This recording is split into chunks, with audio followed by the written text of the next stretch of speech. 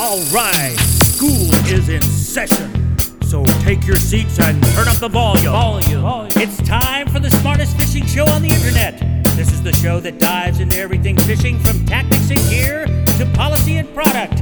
Here he is, the fishing professor, Professor Sid Dobrin. So stick around, you might learn something. 1, 2, 3, 4, 5, 5, 6.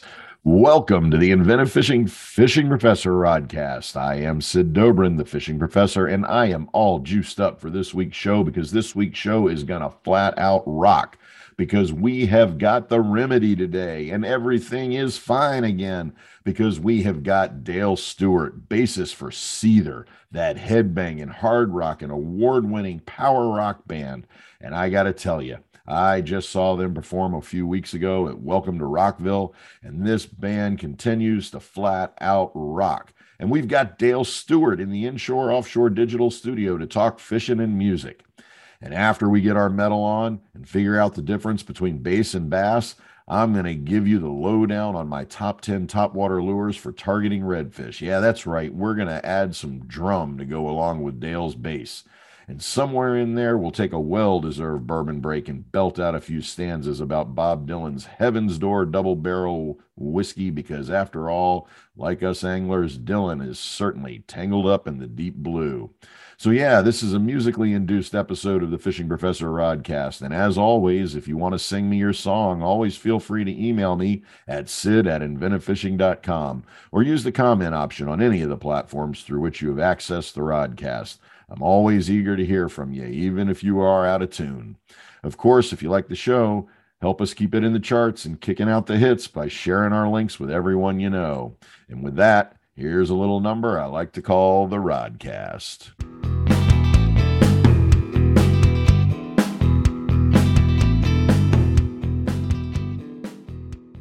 All right, we are going heavy in the Inshore Offshore Digital Studio today. We have got one of the all-time greatest bassists from one of the heaviest rockin' bands of the last quarter century. That's right, we've got Dale Stewart of Seether on the Rodcast today. Seether, of course, is that heavy metal, post-grunge, alternative metal band out of South Africa that came roaring into the U.S. music scene in 2002 with their number one single, Fine Again, which was also included in the Madden NFL 2003 video game and the 1080 Degree Avalanche video game. They've had massive number one hits with songs like Remedy, Fake It, Country Song Tonight, Words as Weapons, Let You Down, Dangerous, Bruised and Bloodied, and Wasteland. Seether's music has appeared in the Punisher movies and the 2003 Ben Affleck Daredevil movie, though I'm not, now that I've said that out loud, sure that's actually an accolade, but Seether are one of the hardest rockin' bands out there, and I gotta say I have been a fan since I heard their first album, Disclaimer, way back when.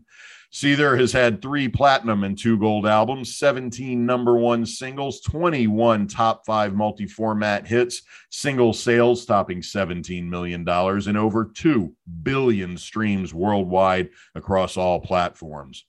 They've just released their career-spanning album, Vicennial, 2 Decades of Seether, which includes all of their 17 number one singles. They are Billboard's number 8 all-time mainstream rock artist. They are also the newest addition to the Rock and Roll Hall of Fame's popular Right Here, Right Now exhibit, joining the likes of Billie Eilish, Lady Gaga, Harry Styles, Alabama Shakes, Taylor Swift, the Lumineers, Casey Musgraves, and The Weeknd in that exhibit. To say that Seether are monsters of rock would be an understatement. Now, Dale Stewart has been a part of all of the Seether success since the beginning as the second longest active member of the band behind lead vocalist and lead guitarist Sean Morgan. Dale is recognized as one of the best bassists in the music industry, and in 2012, the premier guitar company Schecter Guitar Research released the Dale Stewart Avenger bass, a beautiful all-black mahogany-bodied bass. But as much as I want to geek out and be a fanboy here and talk about Seether's music and Dale Stewart's bass thumping, this is the Fishing Professor Show, and we're here to talk fishing. And as it turns out, Dale is a lifelong angler who fished as a kid in South Africa and is now a fanatic inshore and offshore angler based out of Georgia. So we are thrilled to have Dale Stewart in the Inshore Offshore Studio today. Dale, thanks so much for being on the Rodcast. Thanks for having me. That's quite an introduction. I feel a little little unworthy, let's say. Oh, no, man. No, man. You are a bass god. We know that. Well, thank you. Thank you very much. So seriously, it's going to take some control on my behalf not to get all fanboy and just talk about Seether and music, but we're here to talk fishing. So let me start by asking you about your angler origin story. I've heard you say that you fished all your life and that was inevitable with a dad like yours. Tell us about that angling origin for you. Yeah, well, my dad is a extremely avid fisherman, and I just kind of grew up around it. Every little family vacation we'd take was basically a fishing trip. Every weekend at the lake, that we went to was basically a fishing trip. And, everything from fly fishing up in the sort of more northern part of South Africa, fly fishing for, rainbow trout, brown trout, things like that. And then, more of the low country, bass fishing, catfish, carp, stuff like that. And then saltwater, which was always, kind of one of our favorites, rock and surf, saltwater fishing. So it's just something, it was just natural, just something we always did. My dad, took it extremely seriously. He was always writing articles for, local fishing rags and, wrote one or two books over there about, fishing on the South African scene. And when I was in high school, he even opened a fishing tackle business. So that was great for me. I'd go work there on weekends, and after high school, just kind of work there full time. I was, doing gigs on weekends. But during the week, weekend, I'd be full time at the fishing shop. So it was kind of cool. My whole life was just fishing and music. It was, so can't complain about that. Jealous. I want to hear more about you working in your dad's tackle shop, because I know you did a lot of fly tying for other anglers. Can you tell us a little bit more about the fly tying you used to do in high school? Yeah, that's another one of the things, I also just grew up doing. My dad always had a little fly tying kit laying around the house, and, he'd tie flies and like, can you show me? And he'd teach me. I'll never forget the first fly. I was little as well. The first fly he taught me to tie was a Mickey fin. And that's a little streamer with a little, like a little silver body. And then it's got yellow and red, bucktail, little bucktail body. And then, just tied off a little black head, whip finish it. And just a great little trout fly. And that's what he first taught me to tie. And, just from there, I just kind of, developed a real sort of affinity for the fly tying. It's almost like if you can't go flying, oh, well, just sit here and tie some flies. And in your mind, you're thinking, oh, the fish are going to smash this thing. And, it's a way to kind of get away without getting away. And it's creative. I've always kind of been a creative person. And I think fly tying ties into that because, you get to create something. And I really started enjoying it once I started kind of coming up with my own ideas and my own patterns. Especially if you come up with an idea, oh, I think this will work, and you tie it, and then you go fish with it and you catch fish and it works well. That's so rewarding to catch a trout on this fly that you dreamt up and it actually works well. And then oftentimes when I was then working at the shop, guys would come in, hey, what are the trout biting on? I'm, going up to Dolstrom or Belfast, or, these are some of the fishing areas we used to go to, for the fly fishing. And be like, oh, I was just up there 2 weeks ago, and, they wouldn't leave this thing alone. I'll tie you 6. And that's it, then tie. And so it was fun. It was, I enjoyed the fly tying. I've probably lost a lot of my chops as I didn't do it for years. And just now I've kind of put another little fly tying kit together. So I've started tying again, but, more saltwater stuff, living in Georgia, I do a lot more saltwater fishing. So excellent. I'm going to ask you about that in just a second too. Yeah. I've also just started getting back into tying as well. And I agree, nice. That sense of creativity and that ability to just get lost in the tying is just fantastic. Have you done much trout fishing and fly fishing since you've been in the States? Not very much. No. I when we moved to the States, we originally moved briefly to New York City, and then we were only there for about a month or two, and then we moved to LA because we were recording with a producer who lived in LA. And once the album was done, I kind of didn't have anywhere to go, and I was just sort of couch surfing in LA, and eventually met a girl out there, and then did the kind of stereotypical broke musician thing. Hey, can I come stay with you? And so I stayed with my girlfriend, and so I just kind of ended up in LA. And then once the band started doing well, bought a house out there. I just kind of got entangled in, living there, and started making friends and everything. And there's not much fishing in LA. You can go maybe up to like Big Bear Lake, and it's not too far. Maybe go fly fish up there, but in and around LA, there's really not much. I try to surf fish there a little bit, and I just feel like that ocean is just kind of dead. I don't know. I don't know if maybe I just wasn't using the right techniques, but it's not a great fishing kind of play, at least sort of surf fishing, which I was trying. I'm sure if you had a boat and you could get off Island, and like I did go fishing at Catalina Island, and that was great. Caught some flounder and bonito and stuff like that. So there are fish in the water, but I think you need to get a little deeper than I used to, try on the occasion.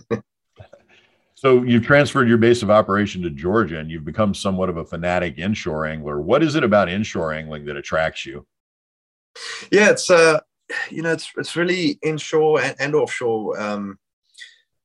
It's inshore's for those days when it's a little rough, and you kind of don't want to get offshore. So I really enjoy both sort of equally. Inshore's fun because I love using the artificials.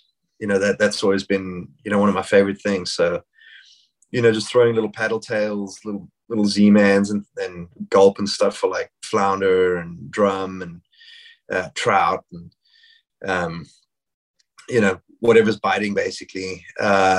It's just a fun way to fish. During the winter now, here in Savannah, we get the stripers that come down the river. So we caught a couple stripers this season, some nice fish, and, good eating fish as well. So, those always don't always make it back to the drink. Yeah, I heard you've got a reputation as a cook too. So I would assume that wanting these stripers. Yeah, I do. The stripers are good. Red drum, definitely some of my favorite fish. Trout, I'd probably rather have a drum than a trout. And then flounder. I mean, flounder, that might be the best fish there is. I agree with you 100%. Yeah. So Georgia has also got a reputation for a lot of bass fishing. Do you know any bass fishing in Georgia? I do a little bit, but nothing serious. I just our house is on a lake, and I fish a little bit in this lake.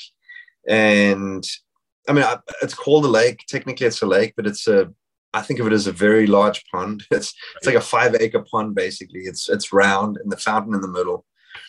But there's grass carp in there, and I tied a little dry fly, which mimics, I don't know, a fish pellet or something. And I catch the grass carp and the dry fly, which is a lot of fun. But I catch largemouth too, and bluegill on little artificials.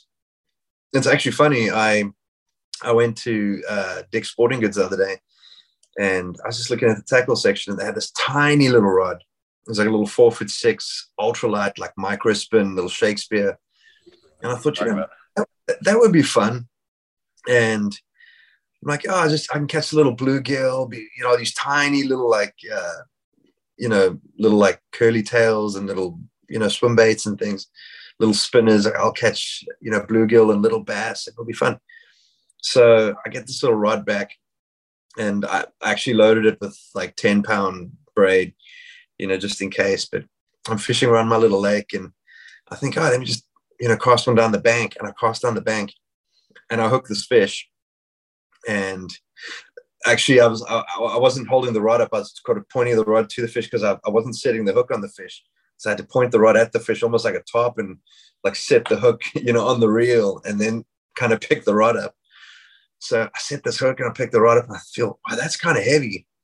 And this fish starts swimming to the side.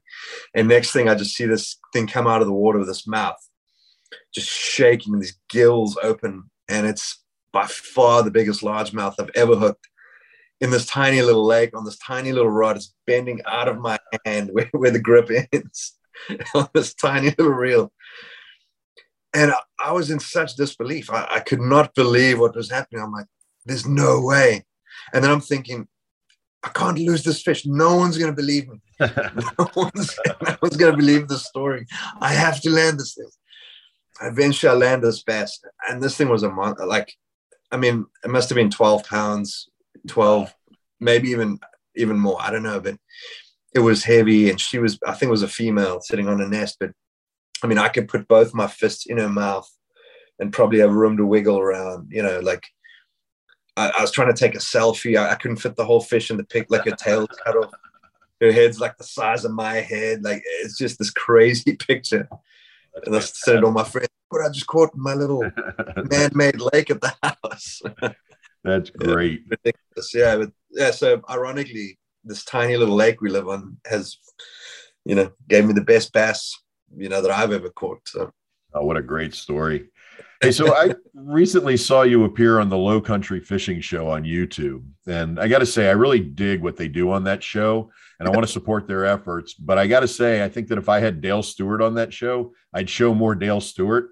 But I get it. We run into the same problems on our videos when you have a chest mount camera and a single rail mounted camera and you're trying to do everything yourself. It's tough to film that way to get the shots you want. But I guess we could say that for that, you shifted from background vocals to background angler. Could you tell us a little bit about filming with the Low Country Fishing Show and those incredible reds that you were catching? Yeah. You know, I don't mind being in the background, man. It's all good. And yeah, you know, Dan's a very knowledgeable guy, and you know, has a great channel. It's really, you know, taking off on Facebook. Very good friend of mine who you know, do most of my, you know, saltwater fishing with, Matt. We normally go out on his boat and do our thing. He, I guess, somehow, I'm not sure how him and Dan met, but he just said, oh, you know, I met this guy who does YouTube stuff. And I'd actually seen some of his videos. And then Dan said, you know, look, I'd like to, you know, get together and we'll do something. And, you know, we fish from time to time. You know, with Dan, you know, sometimes the fishing's not always great, you know, so, you know, but if we go out and there's a good video, you know, we'll put some content, or he'll put some content out. But yeah, just he's a super guy. If anyone, you know, if you haven't heard of his channel, yeah, it's Low Country Fishing. If you live in this part of the country, you know, sort of northern Florida up into sort of South Carolina, you know, he's very knowledgeable as to, you know, where these fish congregate, you know, how to find them, how to fish for them. So yeah, it's a good channel if you want to learn, but it's just a kind of a fun thing. You know, I don't sort of take it too seriously, but, you know, him and Matt are kind of the serious sort of fishing guys, you know, like, very knowledgeable about the gear and the tackle and the technicalities of everything. And I'm just kind of hey guys, I brought the beer, like, you know, and the sandwiches, you know, tell me when you're hungry. You know, it's kind of my role, but it's fun, man. It's fun guys to fish with. So in your area, reds, trout, flounder, Spanish kings, cobia, what's your favorite to chase? You said flounder is your favorite to eat, but what's your favorite to target for fishing? Yeah. You know, tarpon, we've had a lot of sort of headaches. You know, we've only hooked two, you know, since Matt and I've been trying for them, and we lost them both. And I've heard that that's not too uncommon. So I think this summer we're each gonna get a tarpon. We're gonna make a point of that. But I've heard that those are nothing like my dad says. He says you get tarpon and then you get everything else. So I'm looking forward to, you know, getting into a decent tarpon. But I really enjoy, you know, the cobia fishing. And again, another beautiful fish to eat. But they're so aggressive and they're so They fight so well too. The one time we were out here in Savannah, they've got, a couple sort of shallow reefs, maybe about 7 miles out. And, Matt's just got a bay boat. So we normally don't go much further than that, just for safety's sake. But we're at one of the wrecks one day, and it was kind of slow. We got a couple sheep's head and a couple black drum and stuff, but nothing to write home about. And we said, let's call it a day early and we'll head in. And we're going in, and he kind of powered down and turned the boat. And I thought, where's he going now? And I looked over and I just saw this big mass in the water. And I thought, is that like the hull of like a capsized boat or something? And I looked again. I'm like, no, is it a whale? I'm like, no, it's a manta ray. And there was this massive manta ray. And I mean, this thing's wingspan must have been 20 feet, 25 feet. Just this colossal animal. And Matt said, grab the bucktail, grab the bucktail. I said, okay. And I handed him the bucktail rod, and I just sort of inched him forward, and he just pitched this bucktail under this manta ray. And this cobia just crushed it like nobody's business. And they were just hanging under this manta, as they like to go and lie under stuff. So we landed that fish, and as you got that one to the boat, there were two more that had kind of followed it. And then I pitched a little paddle tail that I had on another rod, and the bigger of those two crushed the paddle tail. I had this fish on, and I ended up losing that one, but we saw the manta down there, found the birds, saw the manta, went back to him. I want to say we hooked the third. I think Matt hooked the third one under there before we finally chased them away. But that was just one of the coolest experiences I've ever had. Just for one, seeing a manta ray in its natural state, in its habitat, just gracefully and casually just kind of flapping its wings, just cruising down. But then catching these cobia on these, I mean, they were, whatever you threw in there, they were just crushing, and it was great. Just to catch these fish and out under the manta, like it was cool, man. That was probably one of my favorite fishing memories, I'd say. That's fantastic. I love hearing that story. So you just mentioned the tarpon, and I've seen other places you've said you wanted to get your tarpon. Given your fly fishing background, have you considered tarpon on the fly? Yeah, I have. I'd like to get one on conventional tackle first, I think, just to kind of cut my teeth a little bit. But yeah, I'd love to get one on fly. I'd probably have to beef up my tackle a little bit. What would you need for a tarpon? Probably like a 14 weight or something. At least an 8+, Yeah. I when I do saltwater, I fish with, like a 10 weight. So, and then, when I drum, when I fly fish for drum and trout, I use a 6 weight, which is basically like a still water trout rod, but I kind of like to fish light. I go out on my kayak, take the fly rod and, catch drum and stuff like that. So maybe I'm sure some crazy guys landed a decent tarpon on a 10 weight before. So absolutely. I'm sure could be that, it's just setting that hook, that's what I hear is the hard part. And in our experience too, it's the hard part is, that the thing's mouse like a steel bucket, and you really gotta, do whatever you can to try and get that hook set, I've got a buddy who's a guide down at Boca Grande. It's all he does is tarpon, and okay. He'll guarantee you, but he'll tell you we're going to jump more than we're ever going to catch. So yeah. So I get that these last couple of years have been really tough for touring acts, with concert life really just now coming back to the industry. So I assume that, like the rest of us, you've had a bit more time to fish during the pandemic, but I also imagine that touring can be exhausting and time consuming. And I hear that you carry a travel rod and reel while on tour, and that you manage to fish while on tour from time to time. Tell us a bit about fishing while on tour. Well, it's always different, which is kind of fun. It's just touring. I think when people think of a band on the road, there's this kind of maybe romantic, vision of what it's like, or maybe this Hollywood sort of induced idea of, it's just, partying and chicks and everything, and I mean, we've had those times in our lives, don't when blow my you fantasy here, man. Don't yeah, ruin no, it I mean, for me. when you're young and you're chasing girls and you're partying, I mean, it can be kind of wild, but we're all a bit older now. We all kind of have families. My little girl she's just 3 months now. So, thank you. Yeah. So, you have to kind of slow down at some point.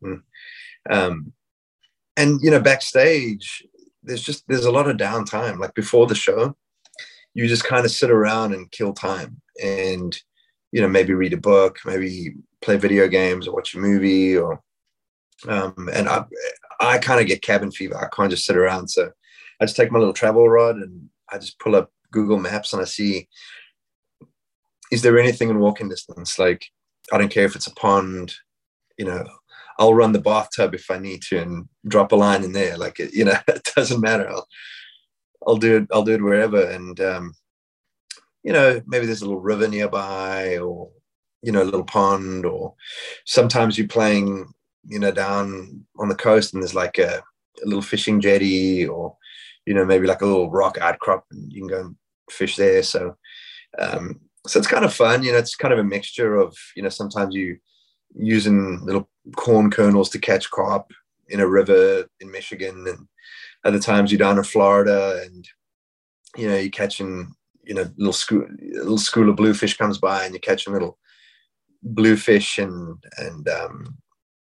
little baby jacks and stuff, and there's little boat canal in Florida. So it just, just depends where you are and what's around. But I just have a very rudimentary little tackle box and my little travel rod and put it on my back and go for a walk and just kill a couple hours, before showtime. And it's kind of, helps you keep your head on straight. You and I have very similar mindset about such things. Yeah. Where have been some of the places that you've snuck away to get on the water that that have been really memorable? We're down in Boca Raton recently, and that was kind of fun. It's beautiful down there, and we were catching little Jack Crevalle, little guys, and little bluefish, and what was this other fish? I forget what they were called. It almost looks like it's family of the jack. Blue runner. Blue runner, yeah. I think we use them for bait a lot. Runner. And we're catching those just in this, this little canal. That was fun. Just a couple places, yeah. Just I don't even remember half the places. That's the thing with touring. All the places kind of bleed together, and at the end of the tour, you're like, oh, we just did 30 dates and 30 places, and it's just a kaleidoscope of backstage and the show and these people and this other band, and then I snuck off and caught some bluegill in this place, and so yeah, it's kind of bleeds together. That classic joke of "Good night, Cleveland. We're in Indianapolis." Right? Yeah, exactly. It happens. Any of your bandmates ever go with you? No, not bandmates, but some of our crew guys. We have a drum tech. He's also down from Florida, and he also, I called him like, dude, you're working for us now. He was kind of one of the newer guys, but I said, you're working for us now. Bring you a travel rod. We're gonna do a little fishing, and then we have our LD, our lighting director, who does all the lights and stage setup. He likes to fish too, so it's kind of the three of us right now. And then I just have a new guitar tech now as well for this next run, and he's also a Florida guy and also an avid fisherman. So I informed him too. I said, dude, bring your tackle. When we have a spare minute, we'll go catch fish. And then when it's a couple of guys, it kind of becomes a competition. So you sort of keep score, and there's a lot of shit talking and the whole thing. So, but it makes it fun. It's just an extra thing to kind of make touring less boring. Let me ask a different kind of question. I mentioned to you before we started the show today that my son is a bassist who's going to be studying bass with the bass studio in the College of Music, the University of Colorado in Boulder. So bass talk is pretty common in our house. So nice. I've always wondered if there's a connection an angler and a bassist like you make between your knowledge of bass strings and how you feel and work with fishing line. Wow. I don't know. I mean, you're not out there strumming the 80-pound test. Strumming the 80-pound braid. I guess maybe there is, because I started out playing guitar as a kid before I moved to bass, and on a guitar, guitar strings basically just like, it's basically just piano wire. I mean, you could fish with that. You could go catch king mackerel on your guitar string rig if you had to. So yeah, I mean, it's probably a very similar material, but I've never made that connection. This is why we got to figure a way to get you a sponsorship for like a rod manufacturer or a line manufacturer to make the Dale Stewart Avenger line of all black rods or something. Yeah, make an Avenger Inshore spinning rod. That's right. Great. And I mean all black in the color of the rod, not the New Zealand rugby team, which might tick off Springboks fan. I don't want to piss off your South Africa fan base here, but absolutely. We need the Dale Stewart fishing line and leader. Right. Yeah, you can't mess with rugby, man. South Africans and New Zealanders alike, and Australians too. There's a lot of rivalry there, a lot of bad blood. So yeah, I don't want to piss Springbok fans off in South Africa. So, all right, let me ask you another bassist question. So one of my other favorite bassists is Les Claypool, who's also a hardcore angler, mostly a sturgeon angler. Do you know him, and have you ever talked fishing with him? No, I've never met the guy. I'd love to, though. He just seems like the most interesting, eccentric, brilliant. I mean, he's an unbelievable bass player. He's so sort of unorthodox, and I mean, Primus is such a weird band. I mean, the fact that a band like that can become as popular as they have, just kind of blows the mind, because the music's so out there. Like, it's hard, even for me as a musician. I'm like, half the stuff I'm like, I never forget that, but then some of it I'm like, that's really cool. But I've nothing but respect for the guy. But I actually didn't realize that he was a fisherman. He's actually written a book called South of the Pump House, which is a sort of a murder mystery, but it all takes place around sturgeon fishing in California. Yeah, I mean, okay. In fact, I'm gonna let's play with Claypool for a second here. So Primus has recorded that 4-part fishing story called John the Fisherman, which is 4 different fishing songs on 4 different albums. And Claypool has said, quote, "I like to write about things I know about so that I don't sound like a dipshit talking over my head. I fish. Some dads take their kids to football games and baseball games. My dad took me fishing." So I got to say, Dale, I don't recall a fishing song in the Seether catalog. When are we going to get a Seether fishing song? I'm gonna have to push Sean to write a fishing song. Sean's responsible for the lyrics, so you could call it like sheep's head banging and have a red drum solo. Yeah, Sean's not a avid fisherman, I would say, but I have taken him. Again, I forget where it was, but this one night after the show got done, the stage was right beside this little river or lake river thing, and I said, "Hey man, I've seen catfish in this thing. I'm going to go get my rod." So we each made a drink, and we got 2 little camping chairs, and went and sat there, and I got some honey baked ham out of the fridge that we got for making sandwiches, and I put some honey baked ham on a hook, and we just sat there catching catfish, and he had the time of his life. He's catching these little catfish at night. So it's in there somewhere. Also, when I got married a couple of years ago, him and some of the, he was my best man, but some of the other groomsmen, everyone came into Savannah a little early, and he chartered a fishing trip, and we went out of Hilton Head and, caught some awesome drum, some nice big fat bulls. And, he really seemed to enjoy that too. So, maybe I can just pepper him with my influence and see if I can get him to write some fishing lyrics for me. Awesome. All right. I got to fanboy just a little bit. I got to ask you where the nickname Duke Dalington comes from. Oh, that's it's fishing related as well. So we used to sell these, or I'm sure they still sell them, or my dad and them still sell them, but it was this new rod brand we got in South Africa, Reddington. They were kind of the new kid on the block, or at least in South Africa they were. And they were famous for having this, lifetime guarantee, on these new Reddington fly rods, and everybody wanted a Reddington fly rod. And this customer had a think it was a 6-weight, 4-piece 6-weight Redington. And I'd wanted a nice 4-piece sort of travel rod for a while, but I didn't really have money for it. And this customer came and said, "Oh, I broke my Redington," and turned it into us. So I called the local Redington agent, and it was basically just like the tip section had like broken off, or something very, not detrimental to the rod itself had happened. And the agent came in, and I said, "Hey, here's the rod, it's broken." He said, "Oh, we'll just replace it for him." I said, "Really? I mean, there's really not much wrong with it." He said, "Okay, well," he said, "just take a hacksaw and cut it off right at the butt for me, just so that we're sure it's broken and you can't resell it," kind of thing. So it was terrible, just cutting this perfectly good rod. And he's like, "Cool." I'm like, "What do I do with it now?" "Just throw it away." I said, "Okay." And I kind of put it aside.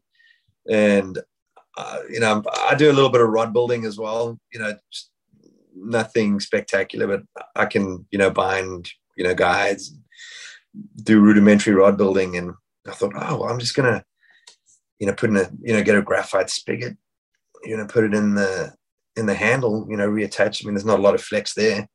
So I'll just reattach that and, put a new tip, on the very tip, and I'll have myself a 4-piece Redington. So I did that, and I built it. And so it wouldn't be so obvious, I took the Redington badging or logo, whatever, off, and I wrote Dalington instead of Redington, 4-piece 6-weight, 9-foot.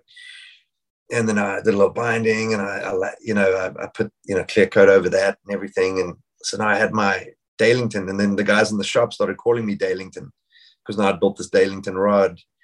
And then 2 of my female friends, like, "Why does everyone call you Dalington?" And then they decided Duke Dalington had a better ring to it. And then people just started calling me Duke Dalington. And so it was like a whole thing. But then, yeah, I said Duke Dalington, and just kind of became a Yellington ring to it. Yeah.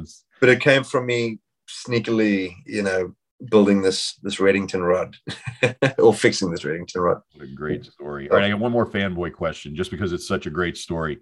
Tell us the enema story. Who doesn't love a good enema story? Oh, enema story. Wow. Okay, so we were touring. This must have been 2004. And we're on tour with Evanescence and Breaking Benjamin. And my stomach just started really hurting. We had a day off, and it just started hurting. I could tell, something's probably wrong here. And, try to sleep that night, but, I just was so uncomfortable. And the next morning was the day of a show. I went to our tour manager and said, "Hey, I'm really in a lot of pain, and I think something's wrong. I need to go to the ER." And he was a shock because, I'm not one that really complains much.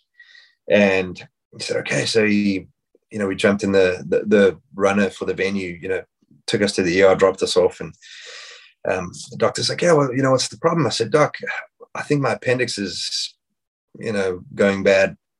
He's like, "All right, well, to test it, we're going to give you this liquid that you have to drink, which will illuminate, your blood and your veins. And then we're going to give you an IV, or, the one you drink will illuminate your stomach and your digestive tract or whatever. The one in your arm will illuminate your veins. And then we're going to give you an enema."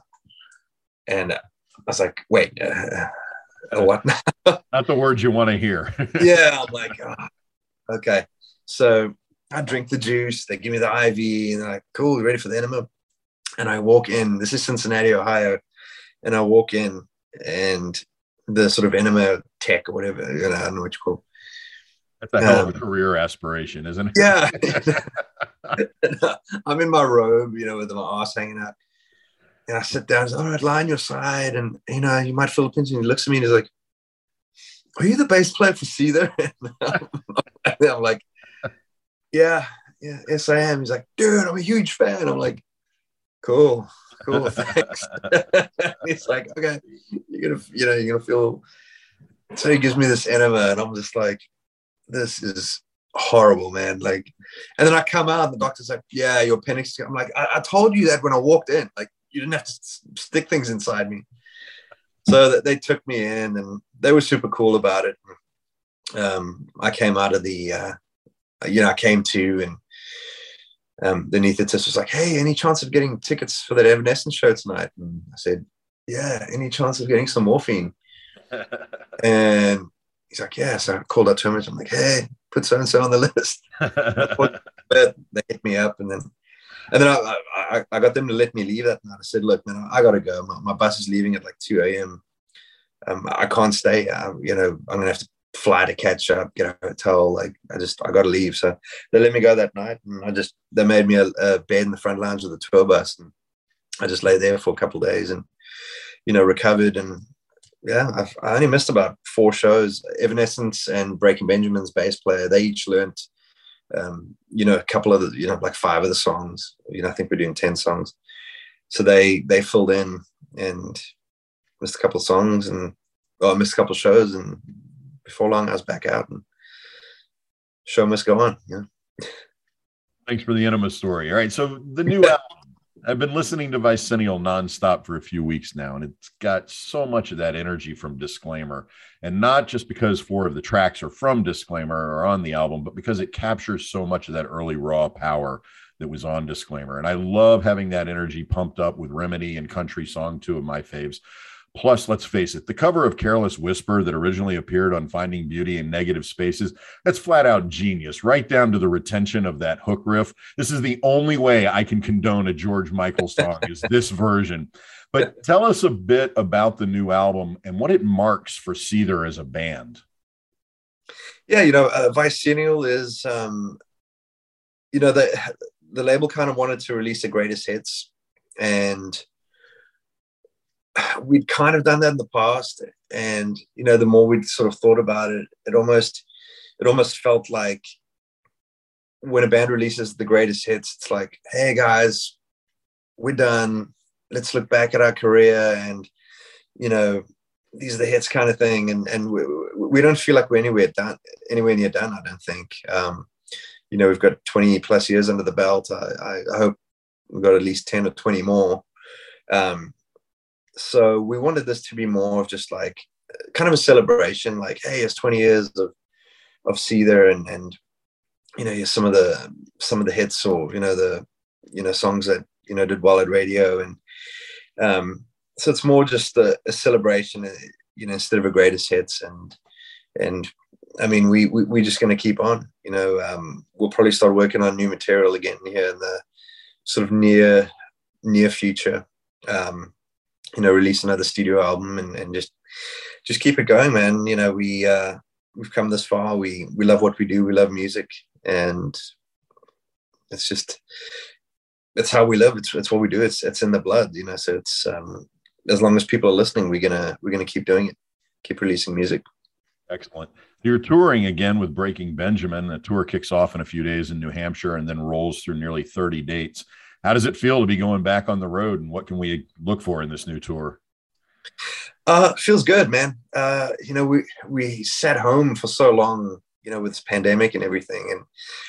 And while the pandemic was actually kind of nice in some ways, in that I had a lot of time at home with my wife. I had a lot of time to fish and cook. I drank a lot of whiskey. You and I are on the same page about everything. Yeah. The pandemic, it wasn't all bad for me. I know a lot of people had a hard time and it lost loved ones and everything, but for me, it wasn't that bad, but it was hard not being able to go and play. And, that's really where our main revenue stream comes from, is playing live, because, album sales are kind of dead. So yeah, that was a big adjustment, but, man, when things opened up, we actually did a run last year with very good friends of ours as well in Three Doors Down. And we did about 2 months for them, maybe 3 months. Just, that tour was actually cool because we'd play weekends, and then during the week we'd come home 2-3 days and then go back out. So I could get a day fishing in and then go back out and play shows. This Breaking Benjamin's going to be more of a kind of high impact thing. Play a couple shows a week, have maybe 2 days off. So there's not going to be a lot of time to come home. So, being the new dad, that's going to be hard because I haven't been away from my kid for extended periods of time. But my wife's awesome. She can handle it. But yeah, it'll be kind of good old fashioned touring, man. Hitting it hard, with sort of minimal sort of time off, and then just with our old buddies and Breaking Benjamin. I mean, we've known those guys, pretty much as long as we've been in the States and been fans of the music. Great friends with Ben, all those years. And it's just nice to be able to tour again. And it's nice that the world's opened up and, the kind of paranoia has subsided somewhat. And it's cool, man. I feel like as a music fan, it's a good time because all the bands are starting to tour again. And as a musician, it's great because people just want to come to shows. They have this hunger and this, it was taken away from them for so long. So there's this newfound enthusiasm. So it's cool. I mean, rock shows now, there's new life almost that has been breathed into them. So it's a fun thing for sure. Yeah, I'm dying to see you guys on this tour. I'd love to get to Daytona for Welcome to Rockville. Those are tough tickets to get, but man, what a 4-day lineup. You got plans for fishing when you're in Daytona? Maybe if there's time. I know that a friend of a friend had a boat, and I'm trying to remember where that was. It was somewhere down in Florida where we are going to have 2 days off. So I think we might talk him into taking us out, doing a little deep sea on one of those days off. So, but yeah, I forget exactly where that is. But yeah, if we have a day off in Daytona, I'd like to fish, but I don't have the schedule in front of me, so I'm not sure. I'm hoping to come over there, and I got to tell you that besides seeing Seether at the Rockville show, I mean, there's some just incredible acts going on at Welcome to Rockville. But you know who I really want to see besides you guys? I want to see The Who, that Mongolian metal band. Yeah. Since they released Wolf Totem and woke the world to that traditional Mongolian instrumentation in heavy metal form, man, I've been dying to see those guys. They're cool, man. They're cool. We've played a couple of festivals with them last year, and I mean, it's a cool show. Like, it's so different, and it's so kind of, it's just sort of primal, and it's this like warrior mentality, and these warrior chants, and you can almost just imagine, like, man, a couple of 100 years ago, 1,000 years ago, these Mongolian warriors just coming over the countryside just on their horses and chanting, and got drums, and I mean, it must have been a terrifying thing because those dudes were gnarly, man, and they had no chill, so to speak. There was no what's the word I'm looking for? No mercy. They just decimated their victims, I guess you could call them, but their rivals or their opponents, and just took their women. And I mean, it was brutal, but you just get the power of that whole sort of cultural thing. It's cool to see. They're definitely worth checking out. I really want to see them. They really throw down. All right, so let me wrap this up with our wrap-up question. And this is the question that we ask all of the guests on the Rodcast. And we know we've already talked about that you've got a tarpon sitting on top of your have-to-catch list. But other than the tarpon, what's your grail fish? What's that fish that sits atop your angling bucket list, the fish that you just really want to catch? I guess if tarpon, I've already said tarpon, so we'll put that one aside.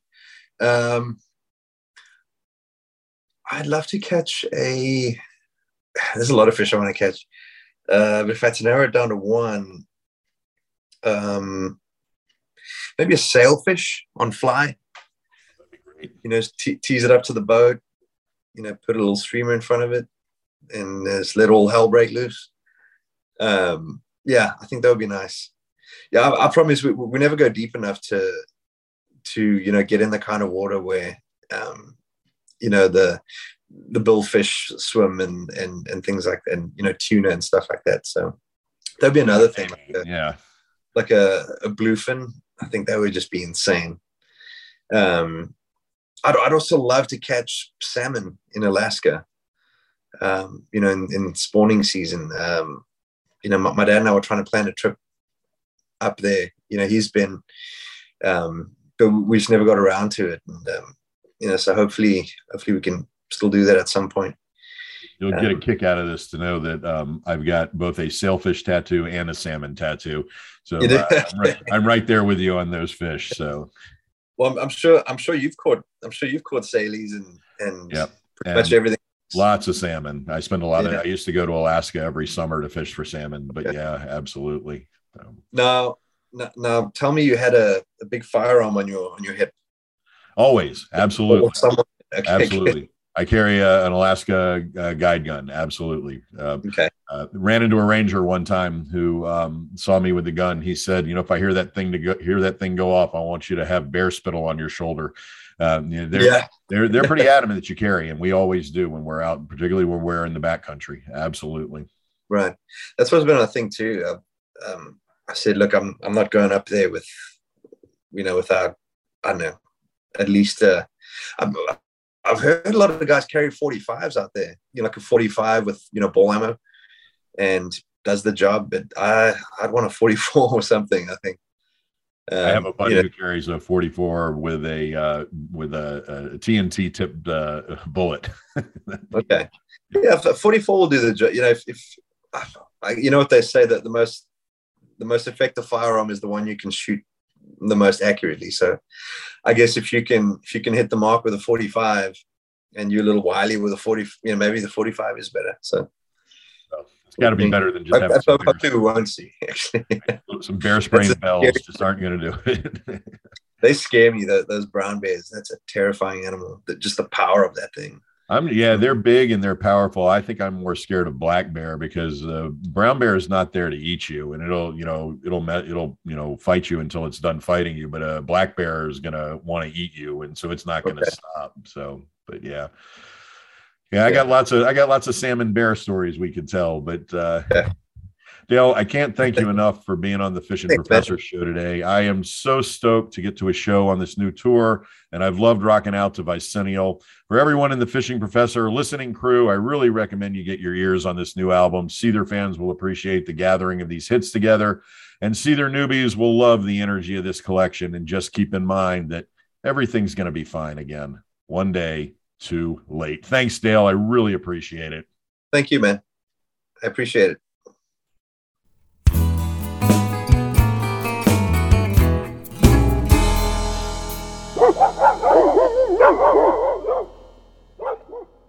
All right, it is time for this week's Bourbon Break, even though I really do hope you're taking your own bourbon breaks several times a day. Since we've just wrapped up a great conversation with a powerhouse rock star, let's keep the bourbon break in the musical realm today and stay with our rock star theme, and we'll be knocking on heaven's door. That's right, we'll be taking a look at Bob Dylan's Heaven's Door Double Barrel Whiskey. Now, when we started hearing that Bob Dylan was going to be involved with the release of some new whiskeys, I knew I'd have to give them a try. So Dylan released 3 whiskeys back in 2018 and has been adding to the collection ever since. In this bourbon break, though, I'm just going to talk about Heaven's Door Double Barrel Whiskey, which I managed to get a bottle of soon after it was released. Now, usually when celebrities get involved with promoting a brand of alcohol, there's a lot of hype around the relationship, but not a lot of follow-through in the quality of the drink. I'm thinking here of Clooney's tequila, Kendall Jenner's tequila, Justin Timberlake's tequila, Channing Tatum's vodka, Robert De Niro's vodka, The Rock's tequila, and Dane Cook with a juice box or something. I don't know. And someone remind me why anyone pays attention to Dane Cook in the first place. Anyway, the dozens of other celebrity alcohol partnerships that are out there usually have a lot of hype and not a lot of follow through on the actual spirit. But Dylan, it was rumored, was to have been seriously involved in Heaven's Door. He even registered the trademark way back in 2015. But we also know that he had a team of whiskey experts helping him out along the way, including Mark Buscella, who was one of the guys who founded Angel's Envy. The real Dylan influence, it seems, is the bottle design, each of which feature a picture of an iron gate that Dylan sculpted in his studio, Black Buffalo Ironworks, from objects that he's collected over the years from different farms and scrapyards across America. The second generation of additions to the Heaven's Door line of alcohol feature bottles that have replicas of some of Dylan's paintings, too. Now, look, I dig Dylan. He is an icon. He has done amazing stuff throughout his life. The guy won a freaking Nobel Prize, and hell, even the Chipmunks covered Mr. Tambourine Man.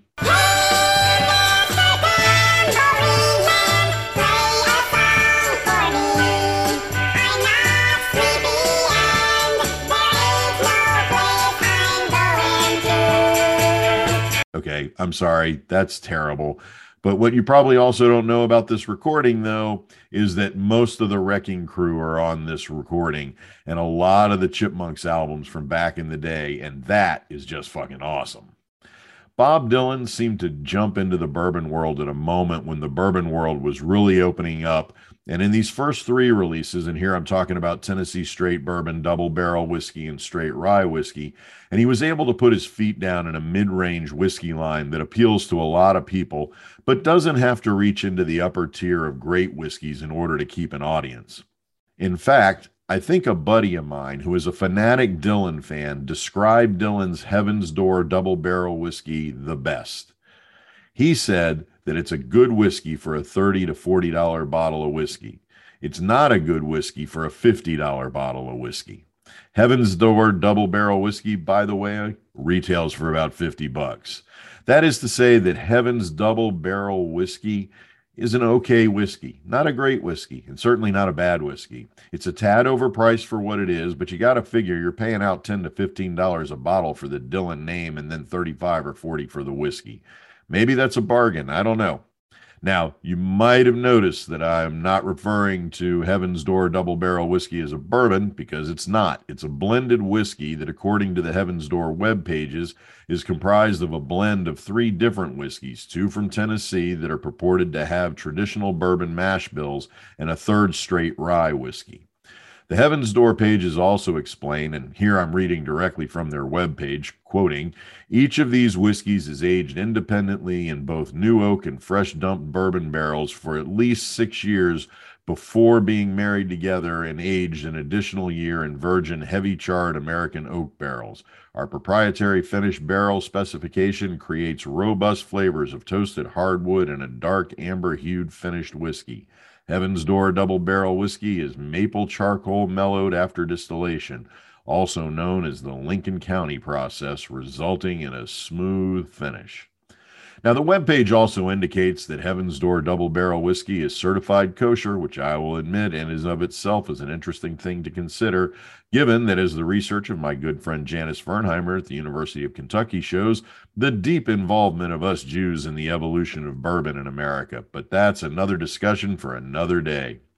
Interestingly, the Heaven's Door web pages never reveal the mash bill for any of the whiskeys in this blend, so we can't really talk much about that, particularly given that Heaven's Door Double Barrel Whiskey is a blend of 3 mash bills. I know for a lot of whiskey-anatos out there, not having this information is frustrating. Likewise, we know that Heaven's Door Double Barrel Whiskey is an outsourced whiskey, which means Heaven's Door Spirits has other distillers distill the whiskey that they blend to make double barrel whiskey. They don't really make it themselves. The problem is that Heaven's Door Spirits doesn't identify from where they get their outsourced whiskeys. The lack of information aside, let's talk about the Heaven's Door Double Barrel Whiskey itself. Visually, Heaven's Door Double Barrel Whiskey has a great color, somewhere in the spectrum of a golden caramel blend, more amber than brown though. The nose is dominated by oak, which makes sense given what I just read to you from the Heaven's Door web pages about it being aged independently in both new oak and fresh dumped bourbon barrels for at least 6 years before being married together and aged an additional year in virgin heavy charred American oak barrels. The nose also suggests some spice like cinnamon and a little sweetness of vanilla. The palate is sweeter than the nose suggests. The vanilla hints are still there, but there's also sweetness like honey and butterscotch. The oak still dominates, giving the drink a nice toasty flavor. That oak also leaves a subtle spice and cinnamon in the afterthought of the taste, but the woodiness maintains its stronghold throughout the palate experience. As such, the finish moves away from the sweetness to a more mellow flavor of those various oak influences with some hints of nuttiness like almonds. Like I said, there's nothing bad about Heaven's Door Double Barrel Whiskey, but there's also nothing quite unique about it. I think it's a bit overpriced, and maybe that's because of the Dillon name, but if I put it up next to other double barrel whiskeys like Woodford Reserve Double Oak, which sits in about the same price range as Heaven's Door Double Barrel Whiskey, I wouldn't think of them as on par. The Heaven's Door is, and I just can't think of a more articulate way to describe it, it's just a softer taste and body. So look, Heaven's Door Double Barrel Whiskey is a fine mainstream whiskey, which cracks me up since Dillon spent so much of his life protesting the mainstream. I recommend trying it just to try it, but it's really more like a novelty whiskey, one you keep around and say you've tried it and occasionally share it with your friends just to say you've had Dillon whiskey. But it's not going to be the whiskey you run to get out when you're running out of whiskey. It's not going to be your daily driver, perhaps because of the cost, and it's not going to be the pour you want to show off. It's just kind of there as a mid-range, okay pour. Nothing off-putting, but nothing enticing. So those are my thoughts on Heaven's Door Double Barrel Whiskey. In fact, I think I could sum up my thoughts by turning to Dillon's own words. I have dined with kings, I've been offered wings, and I've never been too impressed. Oh, and as a final note, and as my regular disclaimer, as always, please keep in mind that the Fishing Professor Bourbon Break reviews are not sponsored. The distillers have not sent me samples, nor do they influence my reviews at all. If they did, I think I'd be giving this a better review, don't you? Though I am always open to sponsorship, bribery, and extortion, the bourbons I review are purchased out of pocket, and my reviews are based on the keen sense of bourbon know-how I have developed over many years in many of this country's finest watering holes, drinking establishments, dives, pubs, honky-tonks, and back alley speakeasies. Speaking of, let me give a quick shout-out to the world-famous Great Alaskan Bush Company in Anchorage, a fine saloon in the tradition of saloons. Here's to all the bush pilots. God, how I need an excuse to get back there. And let's wrap it up with one more citation of Dillon's words that seem so apropos. In this ocean of ours, I'm all the time drinking. As always, if you got comments about this week's Bourbon Break, feel free to email me at sid@inventivefishing.com. And now back to our regularly scheduled fishing program.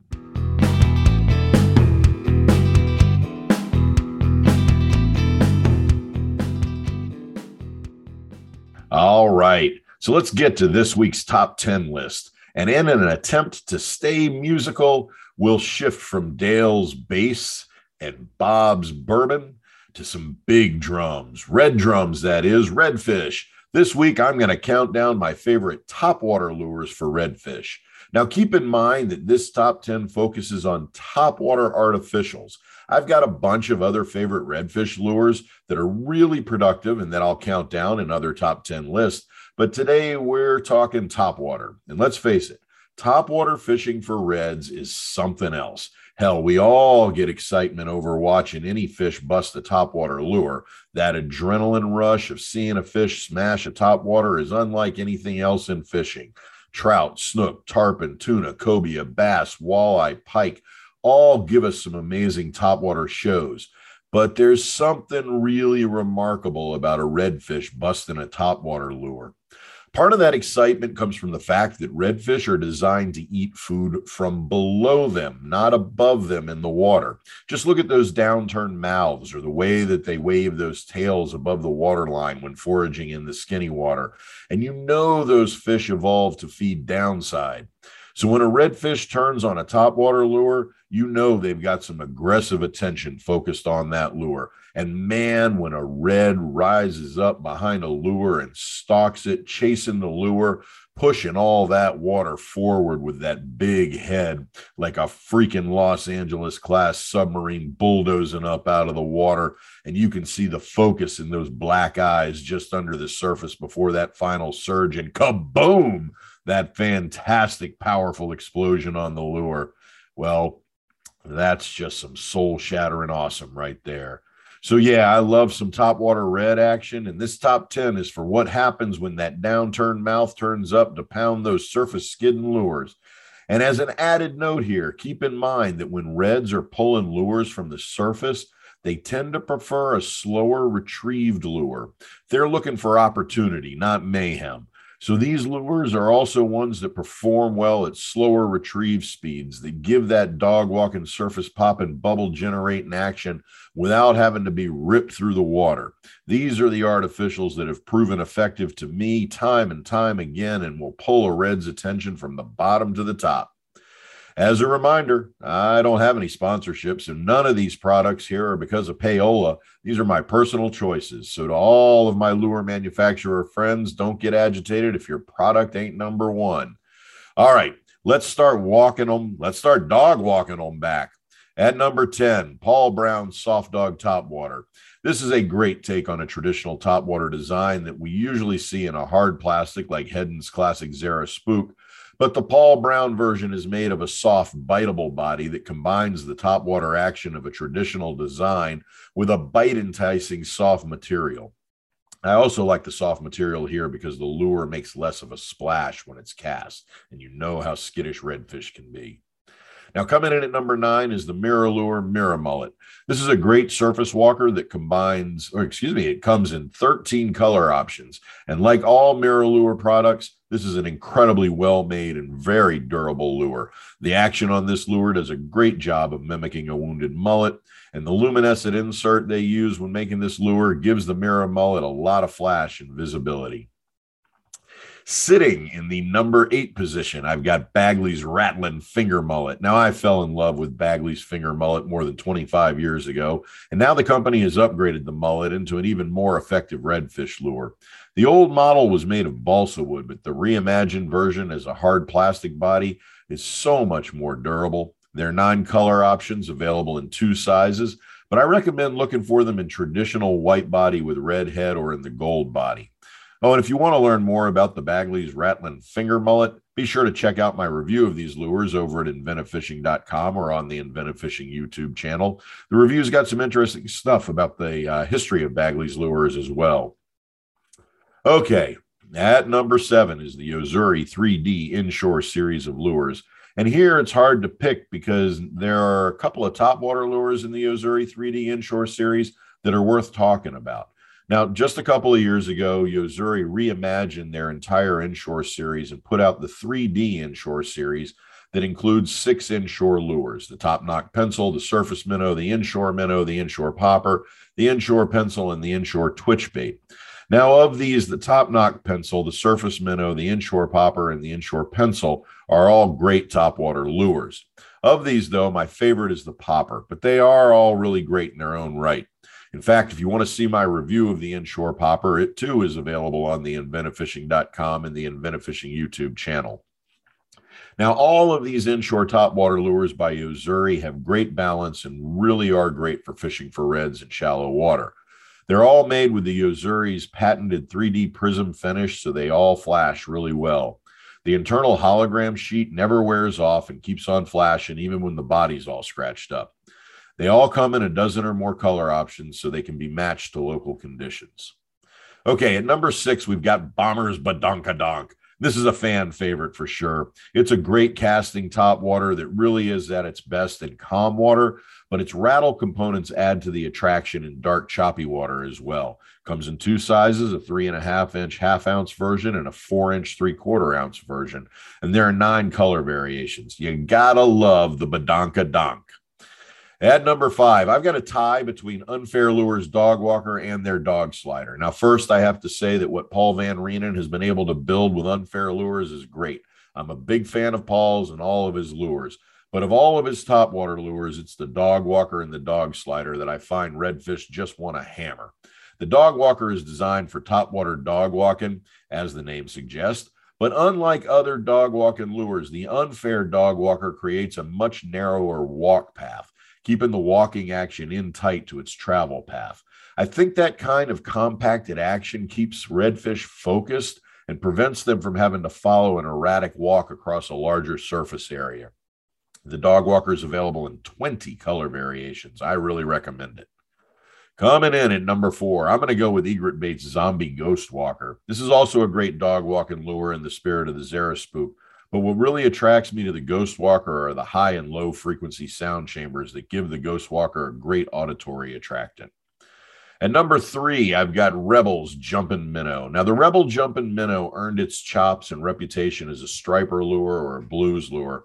And just saying that ought to clue you in on the ruggedness of this lure. I mean, hell, if you're pitching a lure that can stand up to multiple blues strikes, then you know this lure's got moxie. It's a really castable lure, and the balanced body makes for an easy walk-the-dog retrieve. It's that action that I find that attracts reds just like it does blues. The body is made from high-impact plastic, so like I said, it's remarkably rugged. It's available in 12 color patterns, but the bone and the chrome have been my go-tos for reds up top.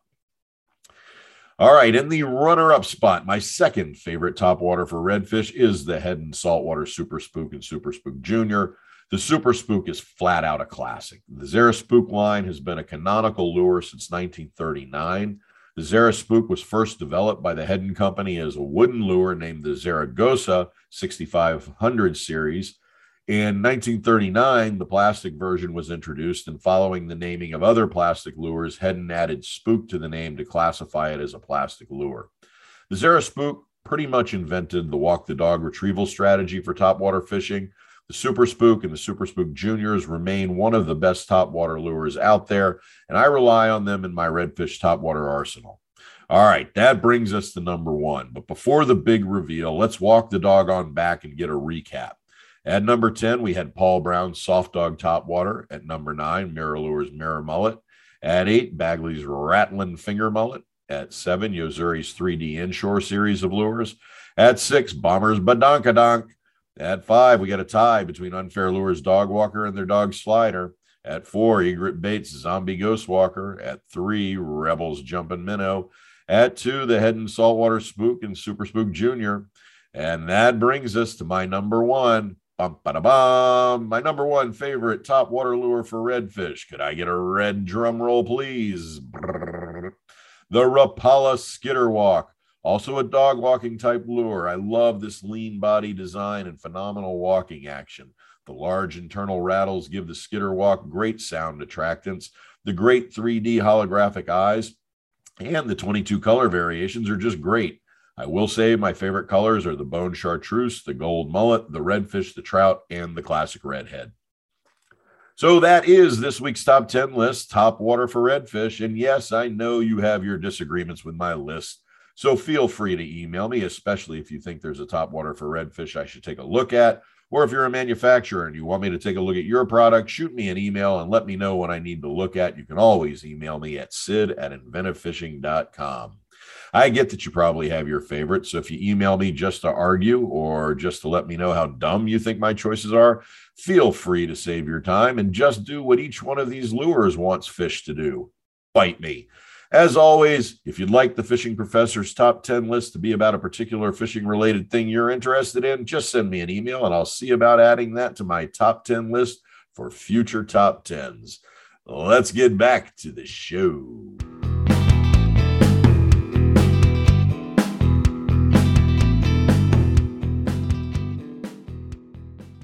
Well, my listening crew, that brings us to the end of another harmonious episode. We have rocked and rolled our way through the episode without the need for Dramamine. And now we find ourselves at the end of the song. I want to thank Dale Stewart for taking a break from the bass in order to chat with me in the Inshore Offshore Digital Studio.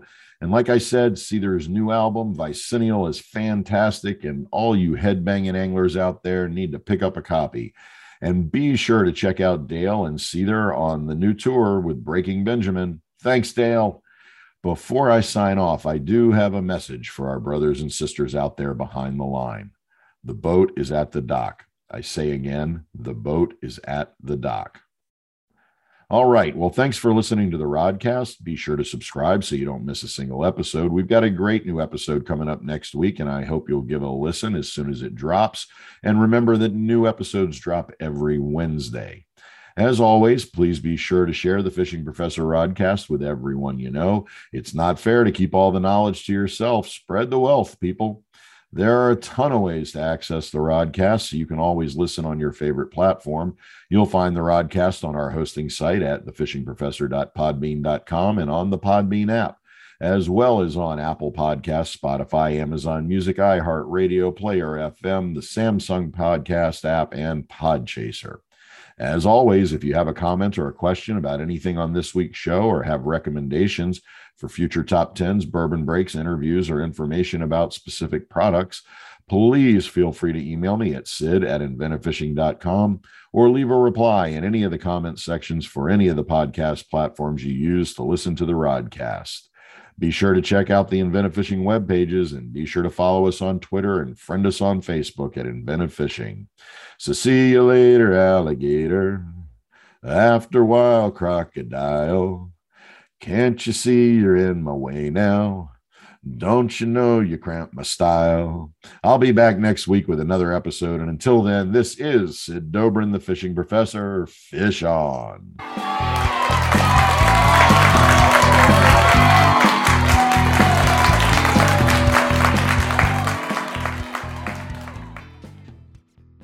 The Fishing Professor Show is copyrighted by Inventive Fishing, LLC. Any rebroadcast of the podcast without the consent from Inventive Fishing, LLC is strictly prohibited. Fish on!